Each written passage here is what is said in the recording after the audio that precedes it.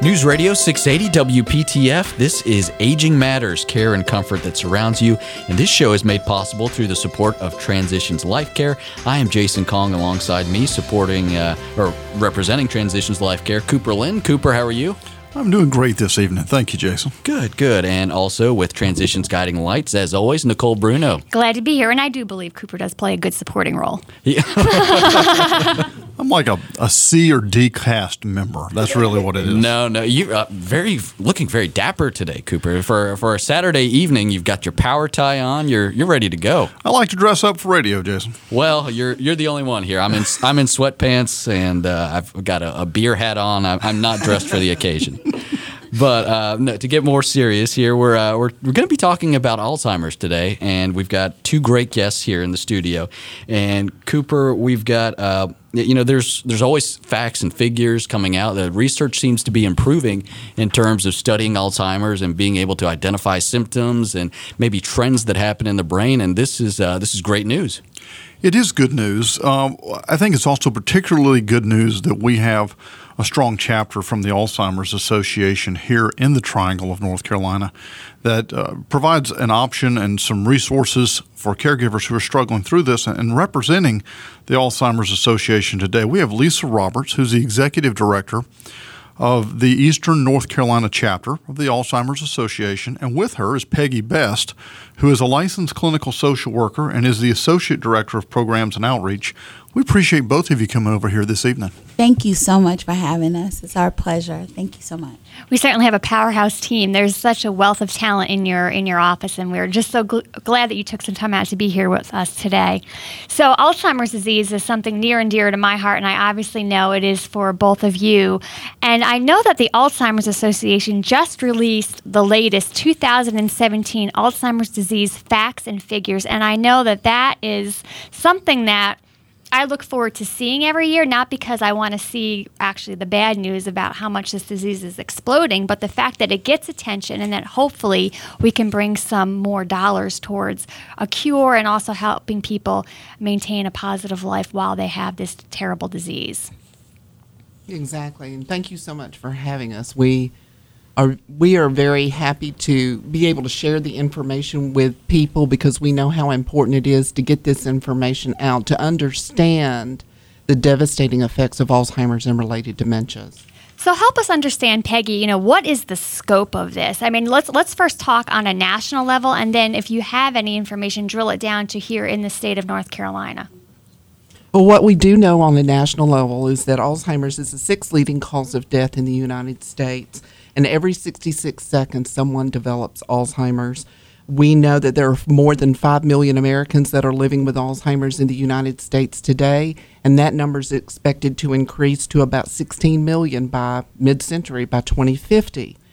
What we also know in the state of North Carolina, to pare it down to local, is that we have 160,000 people that are living with Alzheimer's here in North Carolina. That we know of. We understand that one of the biggest roadblocks that we face is some people are afraid to go to the doctors about their memory loss because of the stigma that is associated with Alzheimer's and related dementias, but we do project that by 2025 there is potentially going to be 210,000 people that will be living with Alzheimer's in North Carolina. One of the statistics that I saw that was quite staggering to me is that 1 in 3 seniors with Alzheimer's or another dementia, that's what they die from. Exactly. But, I bet that's still an underreported number because from what I know is a lot of times people may die from a pneumonia that might be related to a swallowing difficulty because you have a dementia and so on and so forth. So I would venture to guess that number might actually be higher. Does the association sort of believe that this is almost underreporting on that number? Or we definitely believe that it's underreported. One of the things that we have found, especially from my experience in working in an Alzheimer's special care unit, generally speaking, older adults can potentially die from coexisting conditions. They may die from a pneumonia. They may die from something else that coexists with Alzheimer's. And what we found is that sometimes people, you start to see decline in the memory based on a coexisting condition that may make the decline seem worse. and sometimes people don't get back to their formal level of functioning. But again, to go back to what you were saying, Nicole, we definitely believe it's underrated and underreported, that there probably are more than 1 in 3 seniors who are dying from Alzheimer's or related dementia. And so when I see the statistic that in the last 17 years we've had an 89% increase in Alzheimer's deaths, at the same time we've seen decreases in heart disease, we've seen significant advancements in the treatment of a variety of cancers. It's one of the reasons we recently had a discussion about the chronic treatment of cancer. Alzheimer's is kind of odd. We have the chronic care of Alzheimer's, but it's totally incurable to our knowledge. I mean, we don't have the idea that we're going to knock the death rate down at this point. It's a massive increase, almost 90% in 17 years. That's right, Cooper. But the good news is that we have a lot of top researchers around the world, including in North Carolina, that are looking at disease-modifying drugs that basically will get to the heart of why Alzheimer's needs to have a treatment that's going to change the trajectory of those deaths. So you're right. You know, the idea that it has increased and we haven't seen a decrease in the death goes back to what Peggy was saying about the fact that this is the only disease out of the top 10 with no way to cure it, no way to slow it, and no way to prevent it. And that is the reason why there's such a concerted effort, not just here in North Carolina, but globally, to make sure that we actually do new drug treatments that are going to modify the disease so that we can hopefully one day have our first survivor. So looking here at the statistics, it kills more than breast cancer and prostate cancer combined. Okay, so we paint, and I'm not saying anything against breast cancer and prostate cancer, but we paint the town pink. And I know Alzheimer's, the color is purple, right? I'm wondering why, and I have a sense as to why this is, but I'm wondering what your feeling is as to why we don't give a lot of attention still to this day to this disease and the way it impacts our older adults. Nicole, that's a great point of insight, and you're actually getting to something underlying that the association really is looking to tackle. That's the stigma. Peggy alluded to this a little bit earlier. There's still a stigma associated with Alzheimer's disease. When someone has, and again, cancer, breast cancer, I'm with you, they are all equally devastating. However, when someone has Alzheimer's, it's sometimes attributed to mental illness because of behavioral and communication issues and so forth. And it still has a stigma that we are trying to make sure we tackle.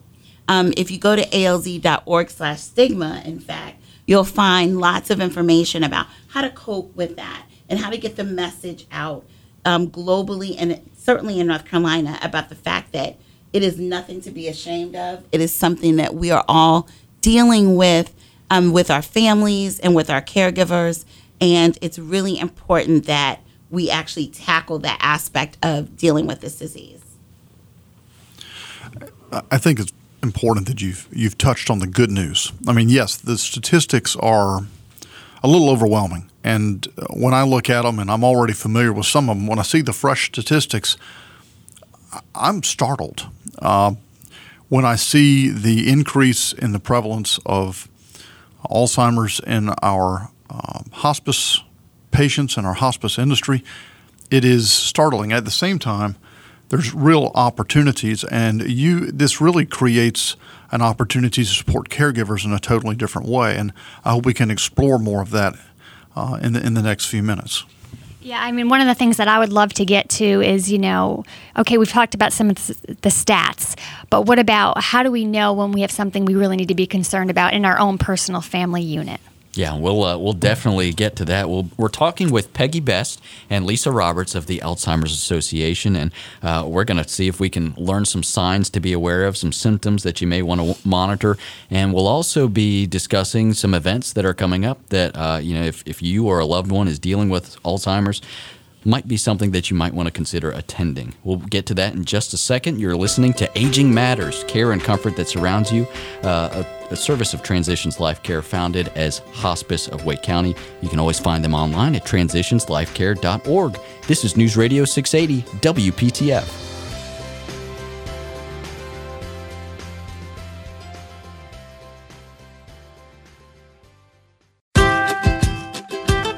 You're listening to News Radio 680 WPTF. This is Aging Matters, care and comfort that surrounds you, made possible through the support of Transitions Life Care. Jason Kong, Cooper Linton, Nicole Bruno here in the studio, as well as our special guests with the Alzheimer's Association Eastern North Carolina chapter. We've got Executive Director Lisa Roberts and Associate Director Peggy Best with us here today, and we're talking about Alzheimer's, and we're going to get to important symptoms and signs that you need to be looking out for, because as we just discussed, this is unfortunately a growing disease and trend that we need to be aware of, Nicole. And these are 10 important signs that, as we learned before, could potentially save a life. Yeah, it sure can. And I'm all about getting the information out there about how devastating the disease is and the numbers of people it's going to affect. But people sitting in their family rooms listening to this tonight, you might be wondering, well, geez, I'm starting to see some things going on with mom or dad, or maybe even myself. And so some things, we all do on a day-to-day basis, and we might think twice about. I can tell you, I put the orange juice in the pantry the other day and found it the next morning, and I thought, well, that was just great. Or I put the ice cream in the refrigerator, and I thought, well, that was even better. That was 2 in a row. But, some of these things are just because we're having busy, hectic lifestyles. But other things, I think if we see them starting to amass and they're starting to affect our quality of life day to day, that's when we should be concerned. So I'm really glad that, Peggy, you have, some really the true 10 signs that we should be looking out for. And we could talk a little bit about each one and flesh it out with maybe a real world example. And I think that'll help folks listening understand what the true signs are. Well, thank you, Nicole. I appreciate that. I know the Alzheimer's Association has compiled a list of Know the 10 signs. I always like to let people know that I preface this conversation and this statement by saying these do not happen in sequential order. Depending on the way that the progression of the disease goes, it can be 1, 2, 3, or 4, but sometimes we have people that will call us and say, well, they're doing number 2 or number 3 or number 4. And so the way that we've outlined it is, memory loss that disrupts daily life, or challenges in planning or solving problems. A prime example might be somebody who has always handled their checkbook, and all of a sudden they are writing checks everywhere for large amounts, and the family is starting to notice that money's missing. If mom or dad is calling because they need to borrow money to pay for something, but they know that mom or dad has always had the money, then the family starts to step in and see what that problem is.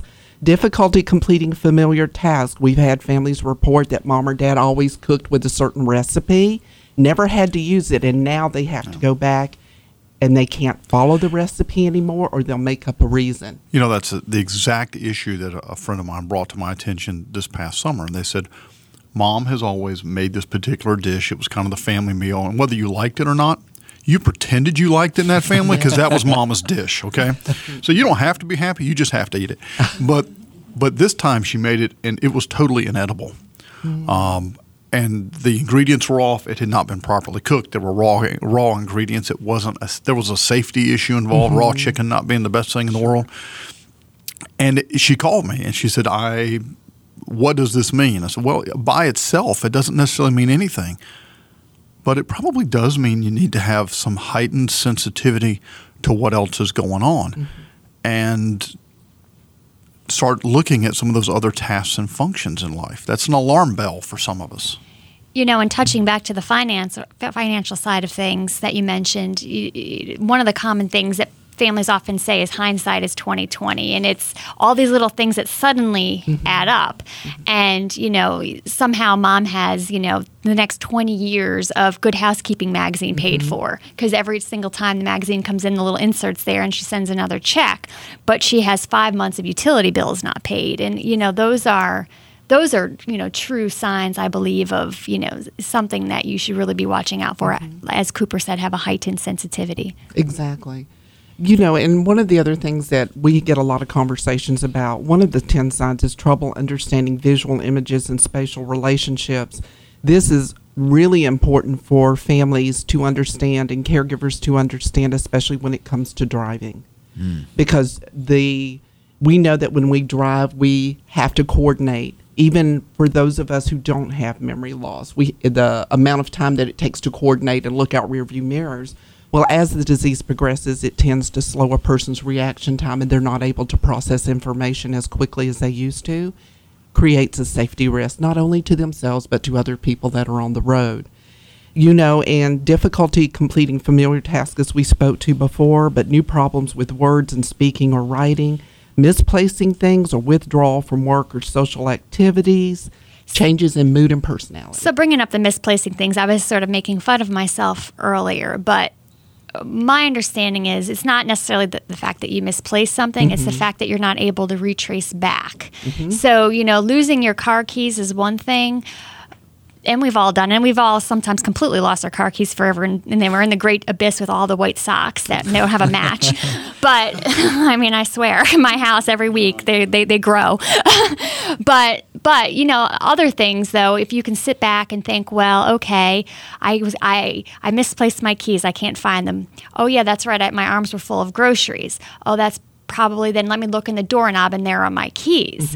But if not being able to kind of go back in time like that and be able to do that, isn't that more of the differentiation? Exactly. Nicole, the way that you described about your thought process, about how you're able to go, oh, I bought groceries, but maybe I set them down somewhere or I lost something.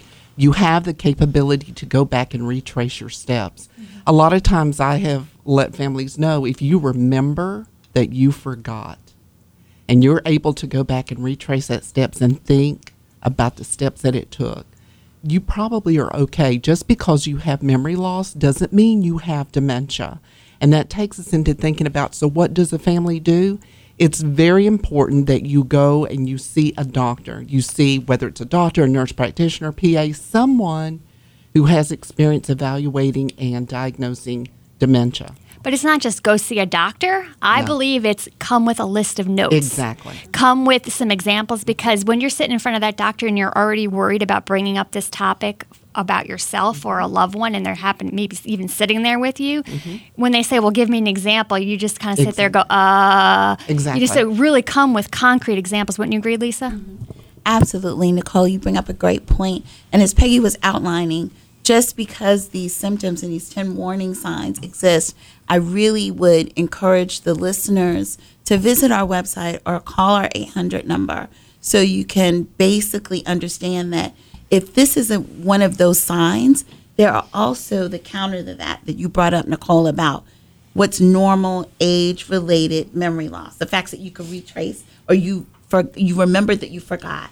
That's a good sign. It's the severity and the impact and the consistency of some of these warning signs that leads you to the doctor, or should lead you to the doctor, as we're saying. So I encourage everyone to visit us at alz.org/know-the-10-signs for more information. Nicole, to that great point about what to bring to the doctor, we also have free tools and resources that you can literally download a list, and it has note pages for you to actually write those specific examples, and you can bring that to the doctor with you.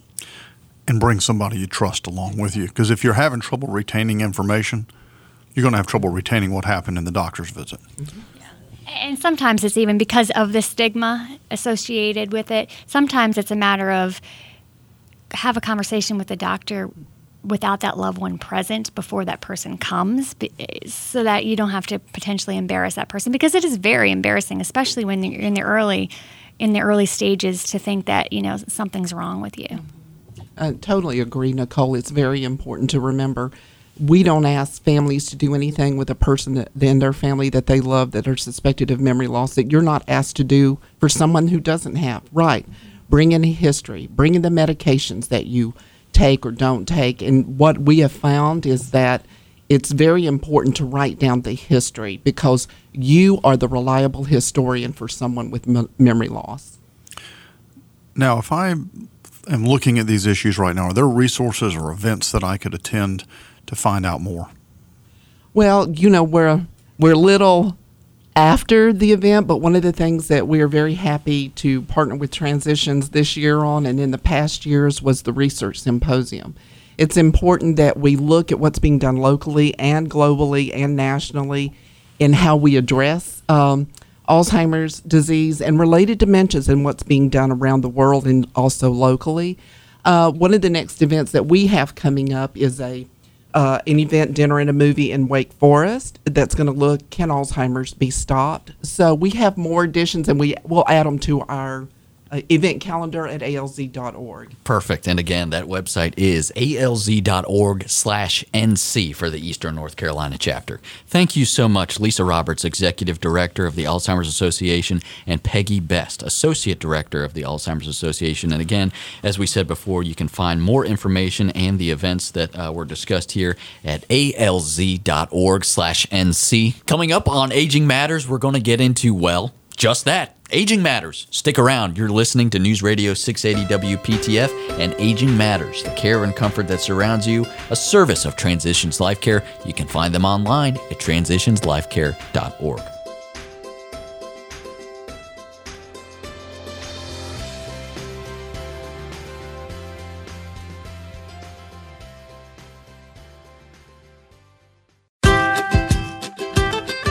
News Radio 680 WPTF, good evening. You're listening to Aging Matters, care and comfort that surrounds you, a service of Transitions Life Care. You can find them online at transitionslifecare.org, and you may be familiar with Hospice of Wake County, which is what Transitions Life Care was founded as. I am Jason Kong. Alongside me, as always, Cooper Linton with Transitions Life Care, Nicole Bruno with Transitions Guiding Lights. And Cooper, our show is called Aging Matters, but that's also the discussion that we're going to get into. We absolutely are, and the reality is aging is far more complex than it used to be. You know, you would have one doctor for your entire life, small town concept, and the reality of that is things have changed dramatically. And so we've wanted for this show to bring on Dr. Melanie Mincer. She is the lead physician and chief executive officer for Generations Family Practice based in Cary. And we'll let Dr. Mincer go into more detail on this, but this is a unusual practice that was created in a very patient-centric model and a very holistic way of looking at patients individually. Dr. Mincer, welcome to the show. Hello, thank you for having me. We're glad you're here today, and we've got Nicole Bruno with us from Transitions Guiding Lights, who I believe you've had some experience with the program that she operates, the Caregiver Support Center. And I'm sure that you're quite familiar. I just saw a recent study from the Pew Group, and they said currently, this is brand new information, which I think we all intuitively feel, but 4 out of 10 Americans are currently caring for an older adult loved one with a chronic condition, and 50% of all Americans expect to do so at some point in their life. That is huge when you just think about 4 out of 10 of us. I mean, sitting in this room right now. On my way to the studio today, I had a conversation with a personal friend and colleague who is dealing with an aging loved one and is making healthcare decisions right now. Thankfully, not in a crisis, but I think it speaks to that statistic, Nicole. Yeah, and those are, 4 people right now, but that's not to say in another year or two who else could be involved with that. So this is something that really just touches everyone. I mean, it's hard to get away from. Yeah, it sure does. It sure does. So talk to us a little bit about what you've experienced in your practice when it comes to the caregiving burden. Well, I just want to make a comment on the last topic you talked about, that it is really critical that we understand the needs of the caregiver, because that care is priceless. If you had to hire somebody to provide that level of care, it would be upwards of $70,000 a year, and with a stranger rather than a family member. And to provide that care at the end of life is really a wonderful gift, but we have to make sure that those caregivers don't burn out. And I see that a lot in my practice. Daughters and sons taking care of their parents or taking care of their siblings, and how it really provides so much stress on them if they're still working. So your agency provides courses and care and resources for them to continue to take care of their loved ones at home. And a lot of times, I think you've noticed people just don't know what they don't know. I mean, they're so confused. They enter this world, suddenly there's some sort of a crisis and there's something they have to deal with. And, as Cooper was just saying on his ride along in here today, he was on the phone with somebody. I get a lot of people randomly sending me Facebook messages when they see my posts about caregiving. They think, oh, she can help. And this one lady just delicately reached out about a situation, and she wasn't quite ready for a lot of information. And my final words were to her, anytime I am here. And she wrote back and she said, just knowing that gives me the courage and makes me feel empowered, because just to know that there's somebody's got your back in this, because it's such a big, big journey. Right, and Guiding Lights has, can provide education down to changing a catheter or dealing with a rash, all the way up to dealing with the last moments of life and what to expect. And I think having that resource for me as a physician has been wonderful, because I spend time with them and I go do home visits after my patients enter hospice care and they can't come to the office. But oftentimes I feel like there isn't enough time to train everybody. And so having that resource is really wonderful. And also it gives the family a sense that there is a family behind them, supporting them, and a lot of energy is generated. And people overall feel very good about what they're doing, which allows them to, continue to care for their loved ones and to not have them end up in skilled nursing facilities by themselves alone. And this is, I guess, the greatest gift that Transitions has been able to give to the community, because it is now comprehensive. And I've been interested in hospice care since medical school. I did a month of hospice training in 1979 at St. Christopher's Hospice with Dame Cicely Saunders, the mother of the hospice movement, and Mary Baines, who was the first doctor that worked with her. And I've seen it just blossom over the last 40 years into a movement that embellishes the lives of community physicians like me, because I know that I don't have to be there all the time, provide everything, and that there are resources for the family that provides, as Cicely Saunders used to say, provides relief from the total pain of the end of life, which is the physical, emotional, social, and spiritual components of dying. And those are things that occur both in the person that's dying and the caregivers.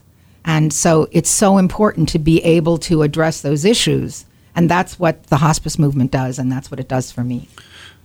Dr. Mincer, how do these situations get started? How do you start a conversation about this in your practice? You seem to be very comfortable with these conversations and opening these conversations. And not everybody who's listening has a physician that is as comfortable opening a discussion about caregiver challenges or end-of-life decision-making, or really what are my goals of care. How does that present in your practice, and how do you get that started? Well, ideally, you begin the conversation when the patient is not dying, is not critically ill. And most of the electronic medical records have a little checkbox that says, end-of-life preparation or anticipatory guidance, and they want you, with people with chronic illnesses, to address these.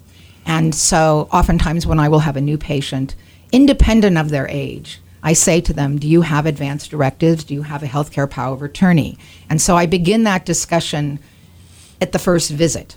So people know that it's on my mind, and that I say to them, even people, 50 years old, do you have these things in line? And let's say somebody will develop a condition like chronic lymphocytic leukemia, which really isn't immediately life-threatening. It may, 10 years down the road, present a problem that turns into acute leukemia. But you have a chronic illness that you know what the end will be, and you have to say to the patient, well, now you have a chronic illness, and I want to make sure that I know what you want, just in case. And so you start the conversation. I started with people who come in even when they're 50, but especially with new older patients. I ask them, how do you see the end of your life? You're living now independently, but you might need to go into assisted living, or do you see yourself wanting to live with your children? Oftentimes the children will bring in their parents, and we have this discussion together. So I think that that's the ideal way to have it. Now, everything isn't ideal. So oftentimes these discussions occur when someone gets a diagnosis either of cancer or congestive heart failure or of some other progressive neurologic disease that comes up. And then we need to really have that discussion pretty early on in those diagnoses. And oftentimes I try to involve the subspecialists. So you're kind of avoiding the crisis by addressing this before the crisis has arrived. Right. You want to be prepared for the crisis because everybody's going to have an end-of-life issue, an end-of-life event.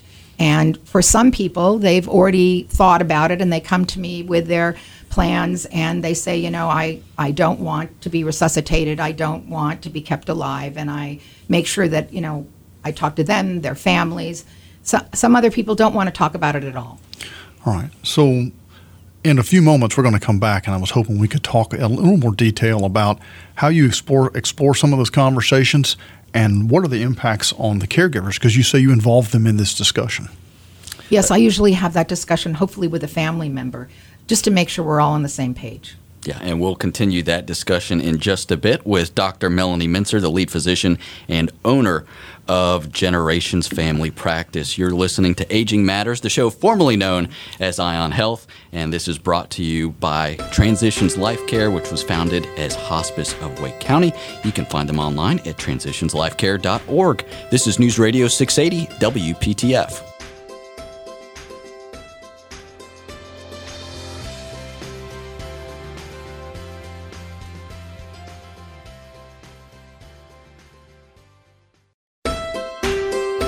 News Radio 680 WPTF. You're listening to Aging Matters, formerly known as Ion Health. Don't worry, the name has changed, but the cast is still here. I'm Jason Kong. Alongside me, as always, Nicole Bruno with Transitions Guiding Lights, Cooper Linton with Transitions Life Care, and our special guest today is Dr. Melanie Mincer, the lead physician and owner of Generations Family Practice. And Cooper, we were having a discussion during the break about the concept of time and sort of how it applies to many things, but time with your physician is kind of a crucial component here. Well, I was thinking, I went in the other day to have an urgent care visit, and I had a very stimulating 3-minute engagement with a nurse practitioner. And for what I went in for, those 3 minutes was really all I needed to know. I mean, it was essentially, you have the flu and here's Tamiflu and we'll see you in about a week and you're going to feel miserable. Hope you don't die. That was kind of the conversation. And what came out of that is that may be fine for some conversations, but what Dr. Mincer was touching on earlier is a far more expansive, engaging, emotionally complex discussion about end-of-life decision with a caregiver. And so how do you fit that into your practice? Because this doesn't sound like a 3 or 12-minute discussion, Dr. Mincer. Well, I must say that I usually don't have very many 12-minute discussions with patients unless it's on a Saturday and it's walk-in and it's the flu. And I am seeing 14 or 15 people in 4 hours, which during the week I see between 10 and 14 patients. When I have a patient that I want to have an end-of-life discussion with, I schedule a 45-minute time slot. And fortunately, Medicare does compensate the physician for this special type of discussion. I think that it covers up to 3 appointments for end-of-life discussion. And if you put that on as an extra diagnosis, then you can, when you're dealing with a patient with congestive heart failure or chronic obstructive lung disease, some of the chronic care diagnoses, and then you put end-of-life discussion on, you get paid more money. So it is a myth that doctors don't get paid for talking about this. But you say it's a myth that doctors don't get paid to talk about it, and I believe that's the truth. But I also think, based on my years of experience in the field and some guests we've had on the show before, a lot of doctors don't like to talk about it. I think that you're absolutely right. And part of that is that only recently have they incorporated education about end-of-life issues into medical curricula. When I taught at UNC, I left in 2003, we had 1 hour on end-of-life discussion in the first-year curriculum. Wow. And that was a lot compared to other places. Now, it is incorporated into different rotations in family medicine, internal medicine, pediatrics, and some of the subspecialties, so the points get hit on in the training, and that does train the doctor to at least know the content material. Learning how to talk to patients is something that we used to spend much more time with in the first year.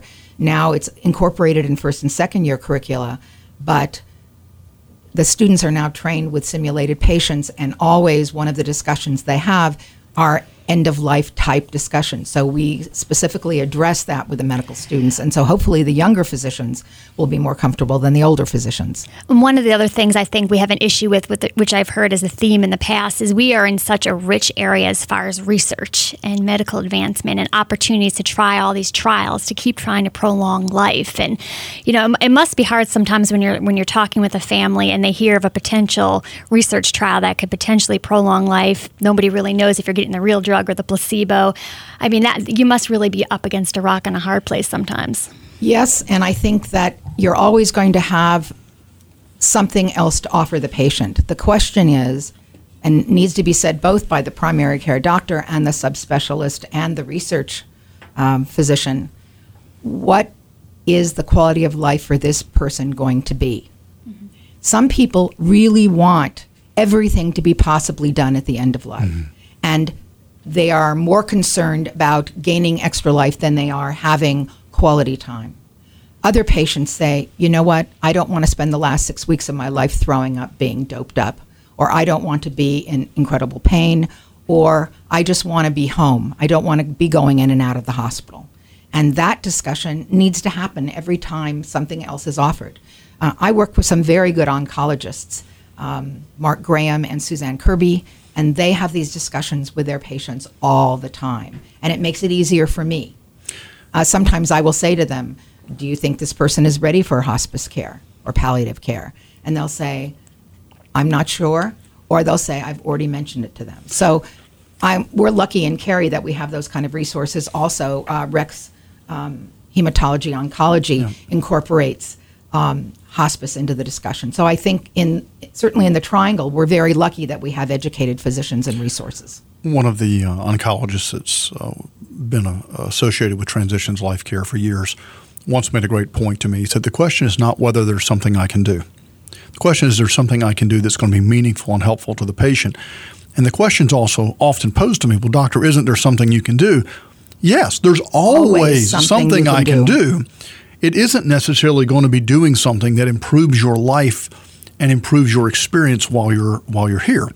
And I thought that was an interesting distinction, and he felt like that was a challenge he has with families, because there's this idea, particularly in this area, as Nicole mentioned, there's always hope, there's always an option.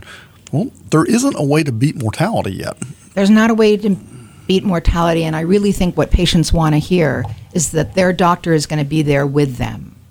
Not that, we're going to send them off to the next oncologist or the next study, but I will be there with you, and you don't have to worry. We'll make sure you're not in pain. We'll make sure that you're taken care of, and we'll support your family. And I think that oftentimes allows patients to really get incredible emotional relief, because the sense of abandonment, they're going to be left off in a hospital or end up with not seeing their doctor. And this is a problem with doctors not making house calls anymore. There is an organization, Doctors Making House Calls, that take care of patients in their homes. But it used to be part of your regular care to go visit people at home. Now, I think it's harder, and I really encourage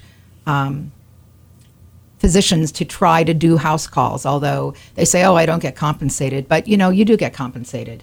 It's a matter of choice, or making it easy for the patient to come into your office, making it, hours that the family can get there. Mm-hmm. We have evening hours. Sometimes the family brings somebody in at 6 o'clock when they come home from work, and that makes it easier. So I think with the increasing access to primary care that the healthcare system is proposing, the current healthcare system is proposing, this may make it easier to take care of patients with continuity for a longer time at the end of life. So it's not that often that we have the opportunity to speak with a community physician of your reputation and caliber here on the show, and it's quite a privilege to have you on here. I'm kind of curious to know from your perspective, what are some of the most common myths and misconceptions that you hear from families, and probably a lot of people have it in their mind listening to the show today, about end-of-life care, particularly hospice and palliative care? Well, I think Dr. Kevorkian didn't do us any favors when he advertised quick end of life. And so I think for many people, they think that you go into hospice and, someone's going to give you morphine and they're going to end your life. And that's not what hospice is, far from it. So I think that's one myth, that, we're not a death machine.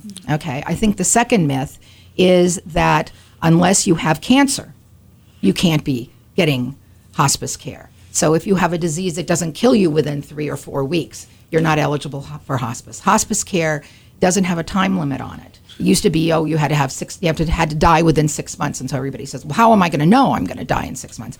So now some of the chronic care conditions like congestive heart failure and chronic obstructive lung disease and some of the other cancers and diseases where people can't eat and they're just sort of fading away, but you don't know when they're going to die. We used to think that we couldn't provide care for those patients. And now hospice is there for them. So they have really high quality care without a time limit. So I think the time issue used to be a big barrier.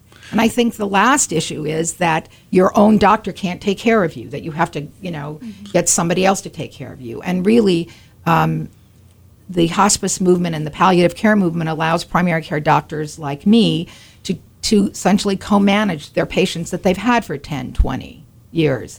And so there isn't the sense of abandonment. And it's really gratifying for the physician to be able to get the help they need because we don't all have the training on what to do. And so we can pick up the phone and say, hey, one of my patients is on the palliative care service or on the hospice service, and I don't know how to manage their pain. I couldn't agree with you more. Thank you for your insight as a primary care physician on these challenges.